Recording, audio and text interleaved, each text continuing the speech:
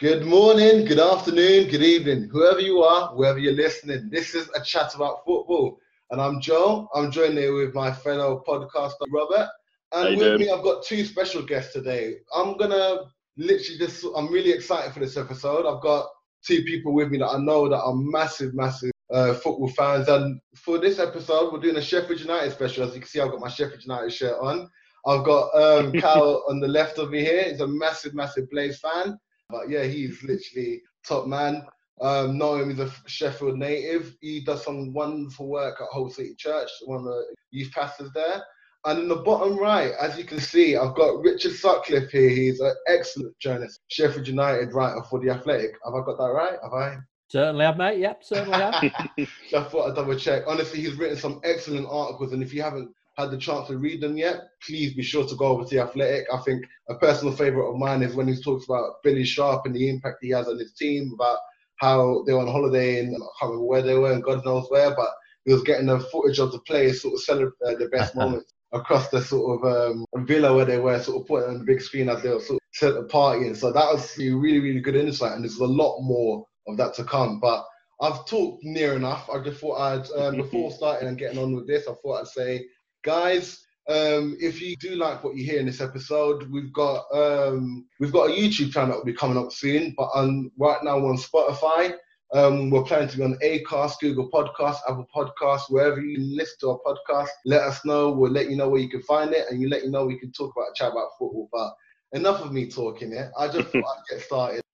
Richard, I thought I'd ask you first and foremost. I know that you're again familiar with what's going on with the players right now. I thought I'd ask, how's the mood in the camp been after that result against Arsenal, that close drawn loss, I guess, in the last minute, I guess. How have the lads been taking it? Yeah, it's strange to say, really. Obviously, they got beat, but the mood was a lot improved compared to what it had been. Obviously, it's not been the restart they're expecting. They came back thinking if they win the game in hand against Villa, they'll go up to fifth and be a couple of points behind Chelsea, and yet it's not worked out like that. They've got 1 point in the league out of 3 matches and obviously gone out of the cup, but the performance against Arsenal was so much better than it had been that I think it's lifted everybody. And I spoke to Chris Wilder this morning and he was a lot more upbeat, obviously coming up with Spurs coming up on Thursday night.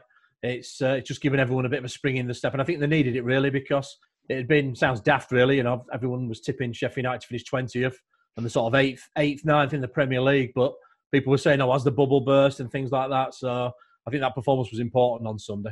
Did you reckon they're viewing this game against Tottenham as a must-win? And obviously they have Burnley, I think, coming up on Sunday as well. Do you think there's been much just change in the approach and the view of how the next few fixtures are coming up in terms of how Chris Wilder views them, or has they all been a case of taking a game as a time as he's normally done? Yeah, every manager will tell you it's one game at a time, but I think you've got to look at these two. And like you said, Burnley went over them last night. Tottenham, if they beat them, they'll go over Tottenham, and they could just get themselves back in the race, really. Obviously, Europe would be incredible for a club like Sheffield United who've never been there before, but who's just come up out of the Championship. Well, I say just, obviously it's a year now, but it feels like just, with a big gap we've just had in the season. But you look how Villa have done and Norwich are doing, and it shows how well Sheffield United have done. So it'd be fantastic if they could finish it off. If they don't and they end up finishing 11th, 12th, it's still been a great season. Yeah. But these, they have got a big chance now. They've got Wolves coming up as well, Chelsea coming up at home. All teams you'd think, well, if they take points off them, they can do themselves a lot of good. Yeah. Definitely. I guess as well, having the COVID hit at the wrong time, of course, in terms of the rhythm, because you're really getting into a good rhythm at that point. And look, exactly what you said, let's not understate how well of a season you have had, even regardless if you are finishing 11 and 12. But COVID really hit at a bad time, didn't it, in regards to the rhythm for Sheffield United? That's right, Rob. They were just, I think they were unbeaten in 6, something like that. They'd just beaten Reading to go through into the last 8 of the Cup. And also, obviously, you've got Tottenham coming up on Thursday, and there'll be no Harry Kane, there'll be no Son. Exactly, yeah. That's somebody actually said to Chris Wilder today, says, well, does that make much difference? And he just started laughing. He thought, well, just a little bit, yeah. You've got the England captain and an absolutely fantastic footballer, so, any team in the Premier League would have those two in their attack. Of course, so it makes it very different, a lot more difficult, but they sort of seem to thrive under those sort of circumstances. So let's see what they can do. And I guess as well, realistically, that game against Arsenal, it did bring that motivation you did need. Because, if you lost against Arsenal when it was a pretty bad defeat, you don't know where you could. Don't get me wrong, it'd still be a great season, but that could spiral from there. It was a bit of a make or break game in a sense in terms of the mentality. Yeah, I totally agree. They were very low after Man United last Wednesday. Obviously, it was very hot, which doesn't help, but they were just chasing the ball all night and they couldn't get near Man United, if we're being honest. And, you know, like I said, I think Chris did quite a good thing there. He gave them 48 hours off straight away, which, you know, at this time is not ideal because you haven't really got any time to work on anything in training anyway. But he could just see how flat they were and he thought, well, 2 days at home with the family. Hopefully they'll come back in Saturday and they're a bit more fired up, which it did work and the performance was a lot better. I think that person. I've got just 2 quick questions before I thought I'd fire off. Right, I've got first on that. With Sheffield United, I know a lot of what they rely on is the rhythm, sort of like Robert said about working and training on the things, little tidbits here and there.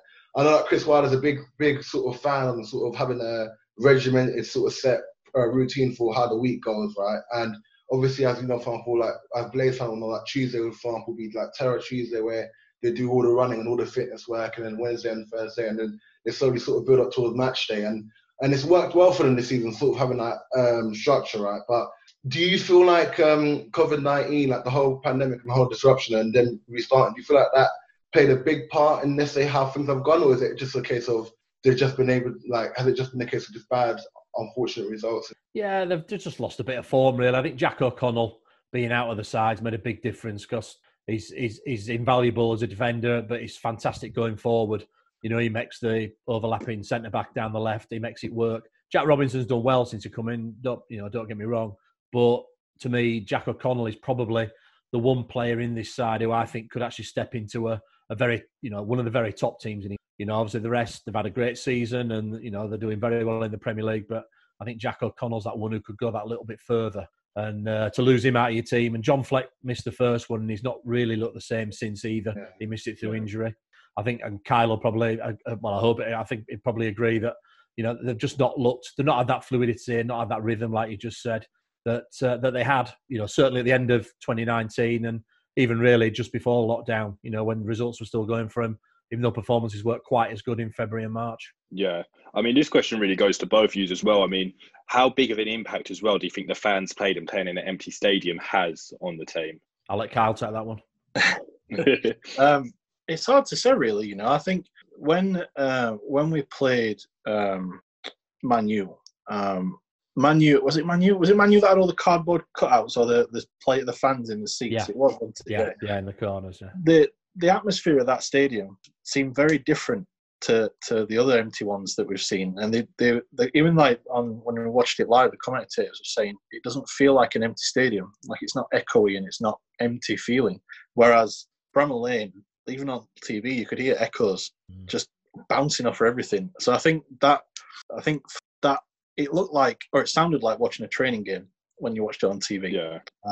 It was that same type of pre-season friendly atmosphere of, you know, just a few school kids turning up for a pre-season friendly or whatever. But so I think, judging, like, just looking at the way that Blaze play at home, you know, fans are definitely like, I'd say they're more important to Blaze than most home fans in league at the minute, to be honest. I think, like Wilder said in one of his interviews after the game, he said, like, can you imagine what this would have been like in that second half, 60 minutes in, with fans behind him? It would have changed everything. Exactly, yeah.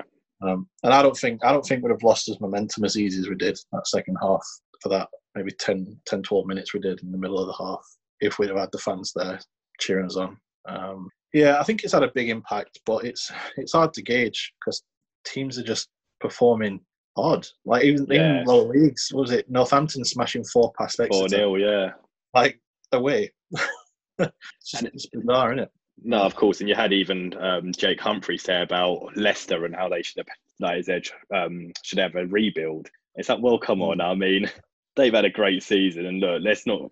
A few games, everyone's feeling a bit of the struggle here. Yeah. I don't think it's a cry for panic or like cry for help at all. I think it's just adjusting to the normal right now, I guess. Yeah, it is. It is eerie. It was eerie at Bramall Lane on Sunday, but I get the impression the players are starting to get used to it. I mean, right across the Premier League, I thought the first 2, maybe 3 games, obviously United played that extra game at Villa.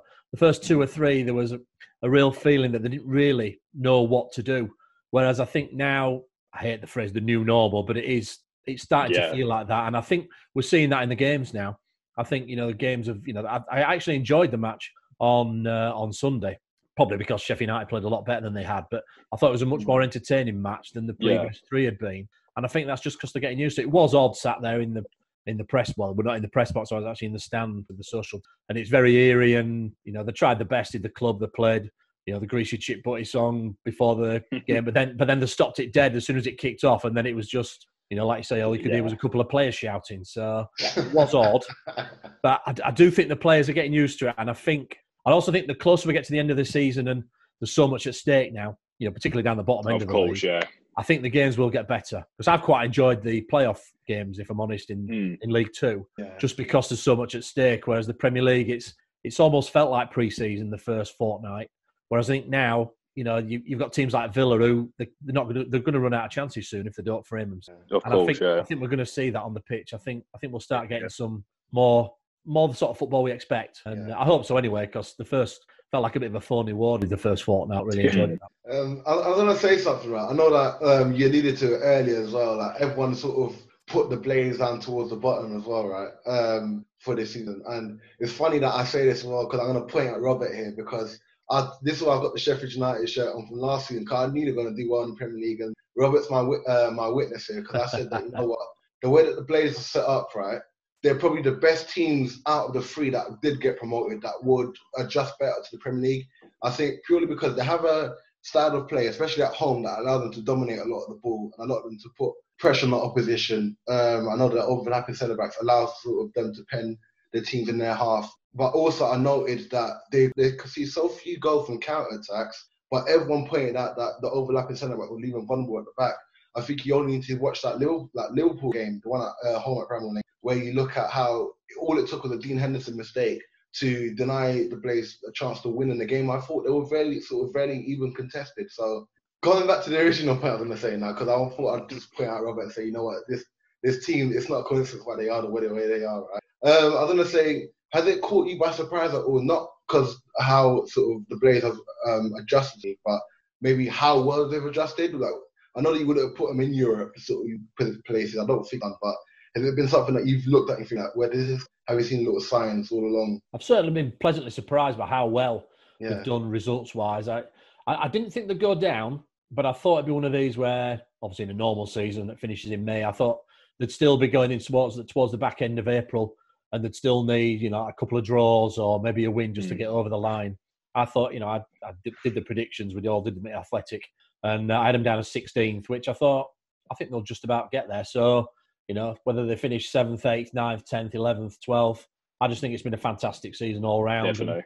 And something to build on as well. I think what I liked is that all the contracts are getting sorted out. They've done quite a few recently where they've done extensions. So this looks like a team that could build if you can add the right bits to it. I think, the strike, up front is the big thing. I know a lot of money was spent last summer on strikers, but it's goals that are sort of a problem for them, really. Sander Berg, that was the big thing for me on Sunday as well, that he had his best game for Sheffield United. And if he can, if he can hit the right notes that we expected of him in January, then I really think that he could be the key to the team really pushing on next year. I don't know what you think, Kyle, but I think he's going to be a big, big player next year. Yeah, for sure. I mean, Sander Berg, he impressed me on Sunday a lot. For a big lad, he doesn't half move, doesn't he? Like, for a big lad, the ball sticks to his feet. And I think when he came to us at first, I think his confidence was definitely a bit low. Maybe I think he felt like he'd bitten off more than he could chew. Maybe, I don't know. But you can see that, like, even on Sunday, from the start of the game to the end, the confidence just went through the roof. And as he did, he got better and better. Yeah. So yeah, I was well impressed with him. And if he carries on like that, he's going to be a star player next season easily. Yeah. But yeah, I mean, to go back to the question, Joel, I mean, like, I was kind of similar to Richard, where I was like 40 points. That's what my aim is, and I don't really care how we get there. 40 points. And I think when me and my mates did like a bit of a predictor thing, we had us coming at 16th, 17th, something like that. But yeah, to be at Christmas, what was it? Christmas 5th at Christmas, was it? Yeah. 7th at Christmas, and being talked about as one of the favourites to get in Europe. Mind-boggling. Funny you mentioned funny you mentioned Sander Berg as well, because I was mentioning to Joel, and it shows a direction that Sheffield United definitely want to go as well, because Sander Berg, is dubbed to be one of the next best centre defensive mid. I mean, him and that Norwegian sort of team of Haaland and Odegaard, that's like the golden generation. So for you to go for Sander Berg, it shows definitely intention, it shows ambition. So, I mean, and I guess this, especially being in the Premier League, being in a position that you are, stability is mostly one of the biggest things. And getting a signing like that really shows you mean business. You're here to stay.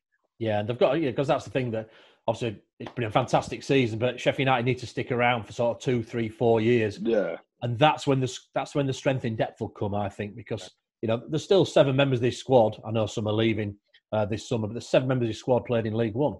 And they've all done fantastically well. The ones who are in the team, obviously, Bash, Jack O'Connell, they've been absolutely superb. But they need that strength in depth, and I think we've seen that since they came back, with a couple of injuries to key players, and it's been a bit of a struggle for the team to come to terms with it. But that strength in depth, certainly for a club, they've not got endless, bottomless pockets or anything like that. It needs to be built gradually. And something like Sander Berg, it also sends out the message, if he's signed in January and they then go after another player in whenever the transfer window is going to be this year, and he looks, Sander Berg signed, that's a go-ahead club. Exactly, and that feeds as well, and you hope it can then snowball a little bit, and the club can really lay down some roots, because if it does that, then it'd be a absolutely fantastic. Yeah. No, definitely. Coming on to the topic of sort of coming and going as well, do you have any idea of sort of who the Blades might be looking at towards sort of in the summer as well? I know there might be a few changes needed to sort of consolidate their position, or maybe sort of stay in and around the top half next season. It's going to be fascinating in terms of what they do financially, really, this summer. COVID's had a massive impact on them. Obviously, the Premier League's having to give £330 million back to the broadcasters, not just Sky. This is around the globe, Wow. which is obviously impacting the teams with parachute payments like Huddersfield, lower down. But for teams like Sheffield United, it's going to be a big hole in the budget, is that. And they also borrowed from this year's budget, from next season's budget, to sign Sander Berg in January. They pulled forward a portion of that 22 million was actually earmarked for next season. Wow. They've also got to spend 40 odd million. It should have been done by the end of today. I think it will be. We've not had the announcement yet. They've got to spend 40 odd million on buying the ground, the training ground, the hotel, and another office block in the city. That's part of the ownership row. So there's a lot of expense all of a sudden, and a lot of holes in the balance sheet. And that's going to be a big test, I think, this summer in terms of just what sort of spending power they have. Yeah. Every club's going to be impacted. I'm here in Manchester United. It's going to cost them 80, 90 million pounds is COVID over, you've got gate receipts, you've got sponsorships, the last 4, 5, 6 games, whether they've got a track, we always laugh about they've got a tractor partner in Ukraine and things like that, but they'll want a rebate on their pitch sponsorship and things like that, because, there's going to be a massive hole for everybody, and not just Sheffield United, but also the flip side is that transfer fees might not be as expensive as they were going to be. So he also seems to pull a couple of rabbits out of the hat, does Chris Wilder. So I think he's going to have to do it again this summer.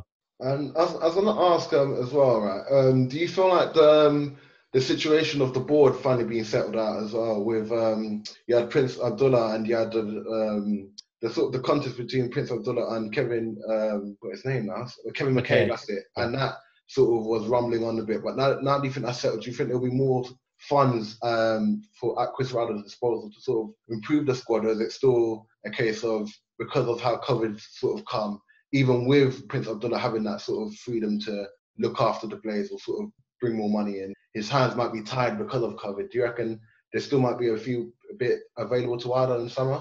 Yeah, it's strange, really, because the ownership needed resolving. It dragged. The job that Chris Wilder's done is even more remarkable with the background of what was going on.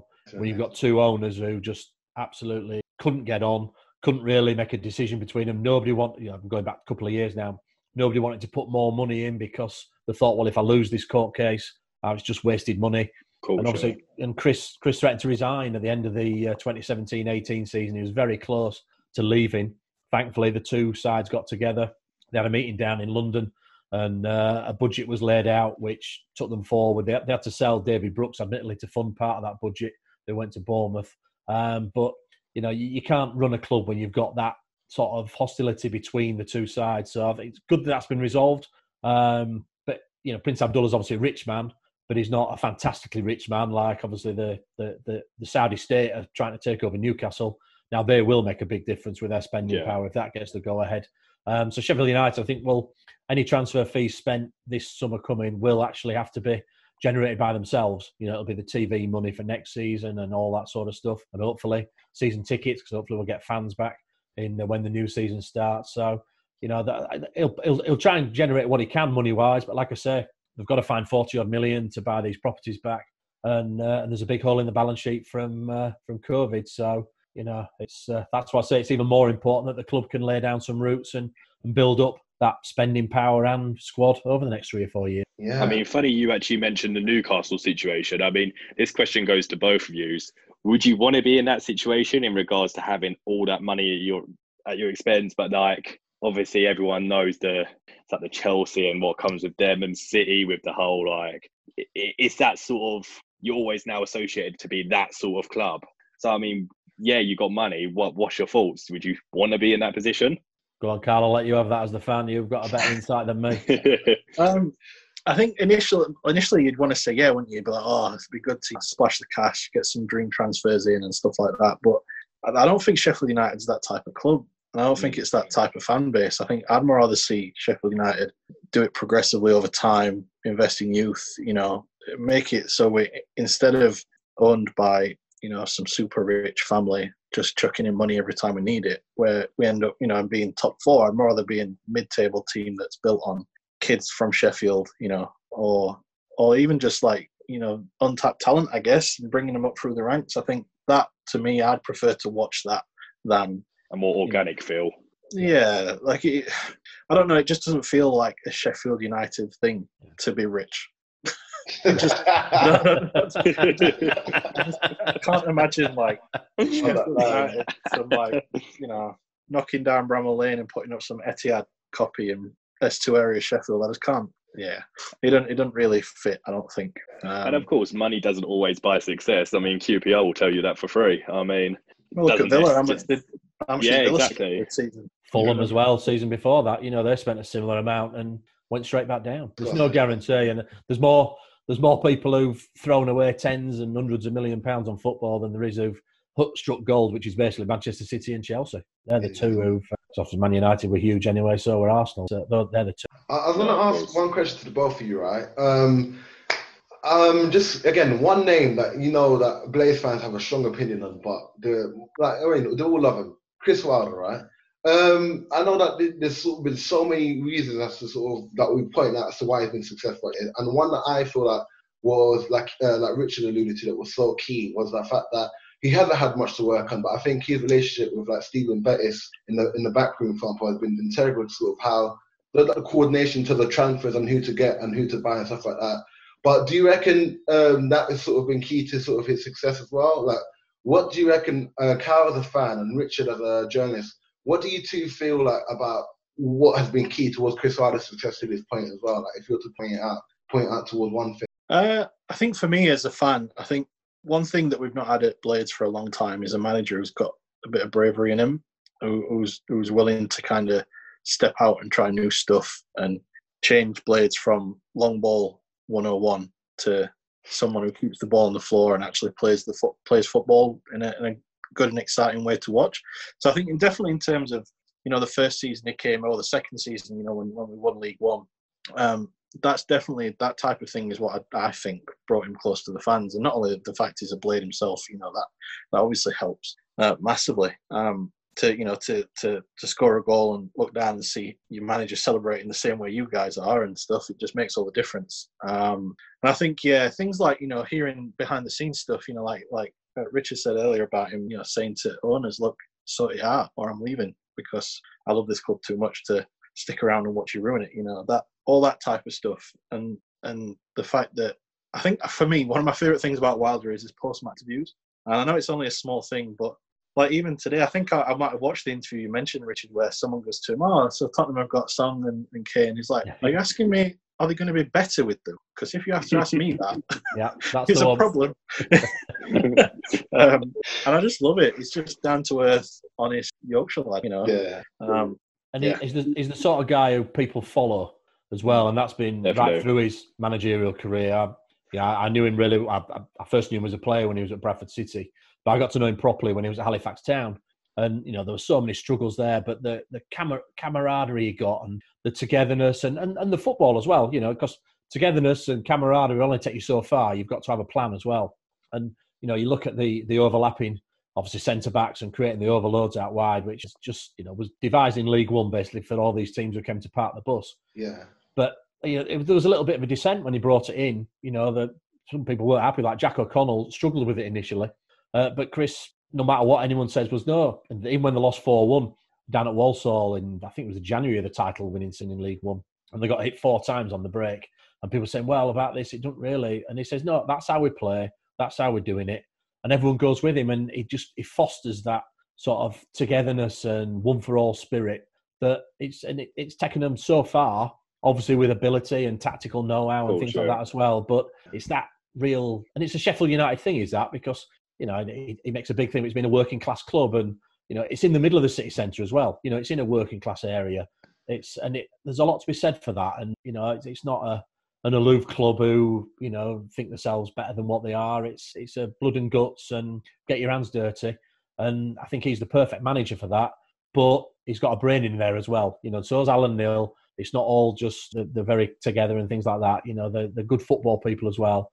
And but I do think that atmosphere is absolutely key to what they've done. I think I've only got 2 more questions to ask personally, because I could say it all day, but I realise that I appreciate that both of you are very busy men. But I've got 1 question to ask, right? Best moment as a Blade in the last sort of 3-4 years, right? Because for me, I know that you talked about this, Richard. I remember you on a fan thread. I remember pointing out that away at Wednesday, that 4-2, the Bouncing Day massacre. I've actually got Duffy at the back of my shirt. I'll show it here, but I've actually got him here. That goal he scored when he turned Van Arken left, right, and centre, that was a beautiful one. And you have that game against Leeds as well when Basham slides on in at the last minute. But I was going to ask you guys, right, between you two, what have been the best moment in 3-4 years on the Wild, do you reckon? Because there's been a few games like the 3-3 against Man United, and even for me, I think I don't know, there's so many. But anyway, I'll let you guys carry on and talk. I've talked enough, so you guys take it away. What has sort of stood out for you under these 3-4 years? I think annoyingly, you've kind of mentioned most of what I would the 4-2 against Wednesday is my favourite away game ever. And it's not nice to say this, but seeing the Wednesday fans in 20 seconds go from bouncing to crying was fantastic. And Duffy will be a legend to me forever because of that. I think, beating Arsenal, it's pretty good, Joel. But yeah, I think when I thought you were going to ask me this, I think the Man U game was definitely up there.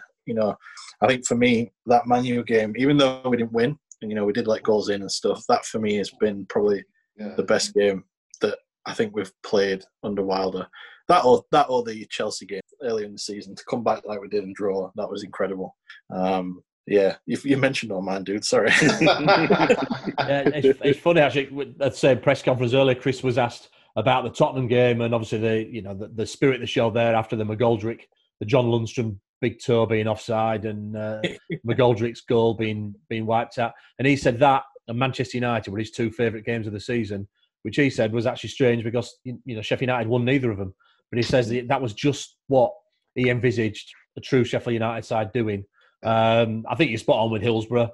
I was in the press box that day, so obviously I had a lot of Sheffield Wednesday fans sitting in and around and below, and it was really bizarre because it was just like when Duffy scored that goal, obviously they're all doing the if you don't something bounce, you're a Blade, so they're all bouncing up and down, singing along, and then I've always liked it. It was just like somebody pulled the plug out when Duffy scored because everything stopped, noise, bouncing, everything. It was just like somebody had sucked the air out. You pulled the stereo out of the wall and it just stopped dead, and that's exactly what it was. And I always chuckle at that memory. It was just so bizarre to be in the middle of it all. I love that game as well. But I think just sort of one little quick story as well. I think even for me, right, deciding sort of whether to, because again I come up from London, right, and I'm an Arsenal fan. But I thought, if you come to Sheffield, you got to pick one, red or blue, right? So I thought, I don't know how to decide. I watched that game. I knew I was going to go to Sheffield Uni. I just didn't know which side of Sheffield I was going to pick. I saw Duffy go in, right in. I thought, you know what, I can't go against him now, can I? And then Brooks is nutmeg and Hunt. I thought, you know what, this team has a certain style about it. And that's why I looked at the team, I studied it, I looked at how they were doing. They were literally, in the first season, they weren't too bad. Leon Clark got 19 goals. I thought, you know what, I can sort of run with this team and see where it's gone. And then it's ended up with me being in the stadium when they got promoted at Ipswich, that 2-0 game. I think that is probably one of the best atmospheres I've heard at football ground ever. Just that emotion. And I can imagine, Rich, I was going to ask you personally as well, right?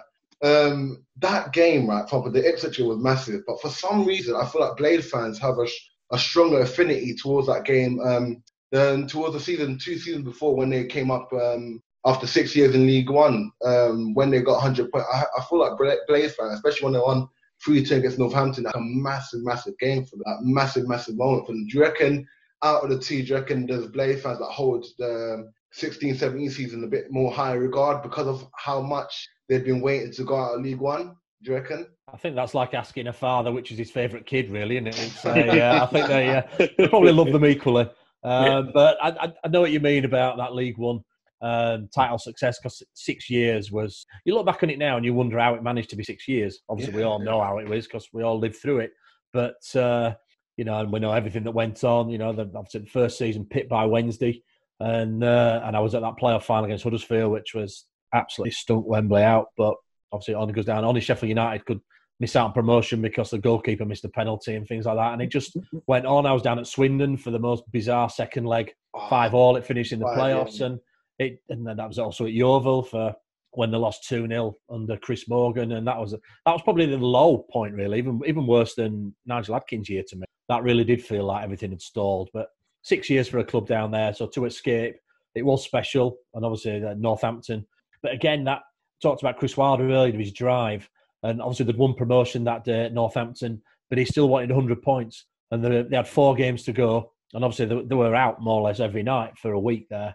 But he still managed to grab that out of him. And I remember playing Bradford, I think it might have been Easter Monday. And Bradford got into the playoff final that year as well.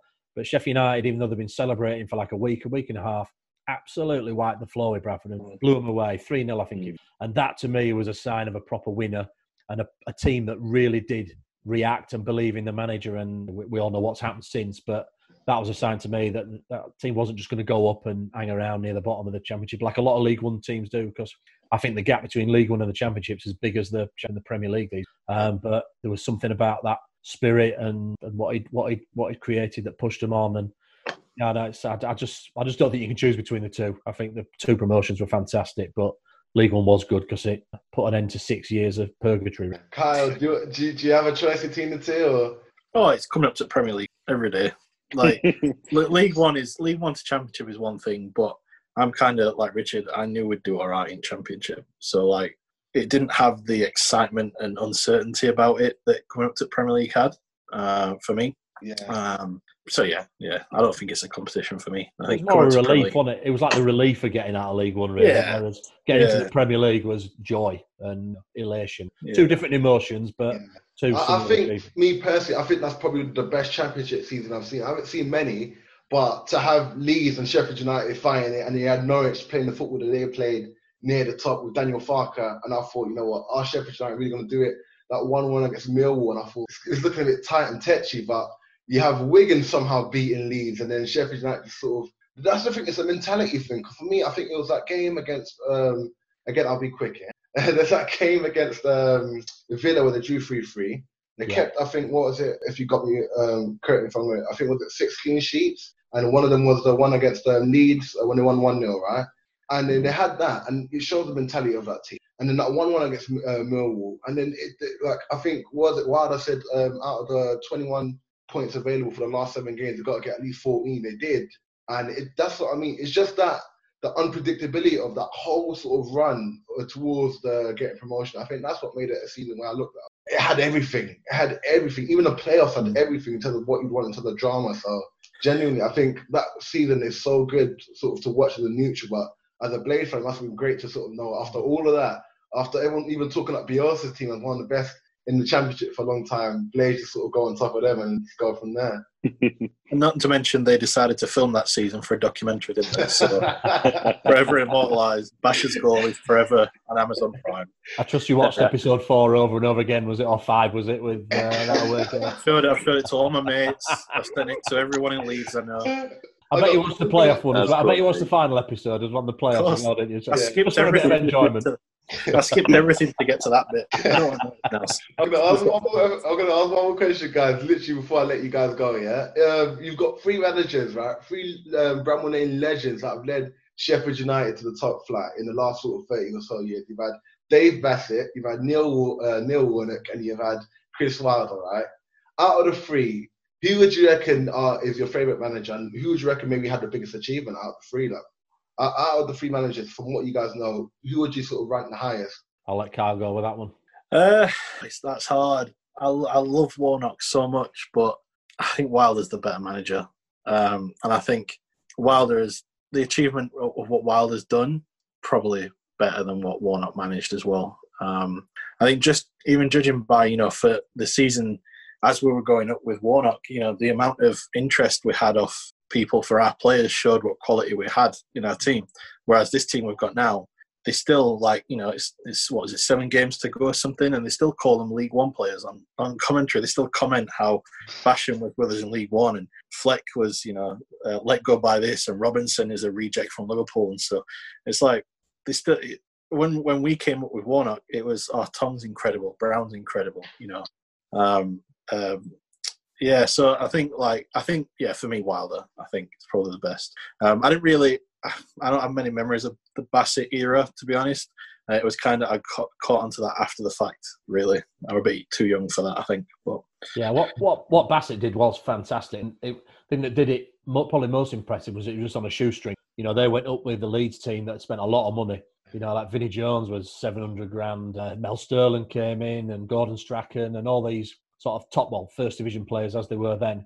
Yeah. Whereas Sheffield United, obviously back-to-back promotions, and obviously it was very direct. But a front 2 of Garner and Dean, God, they were good to watch. I think that there's merits on all of them, but I just think in your modern day, I think the achievement what Chris has done, and certainly taking them where he has, 7th, 8th, 9th in the Premier League, I think that he usurps all of them really. Because Warnock's team was fantastic, and I'll never forget that 2002-03 season. That was just some of those nights were just incredible, and so close.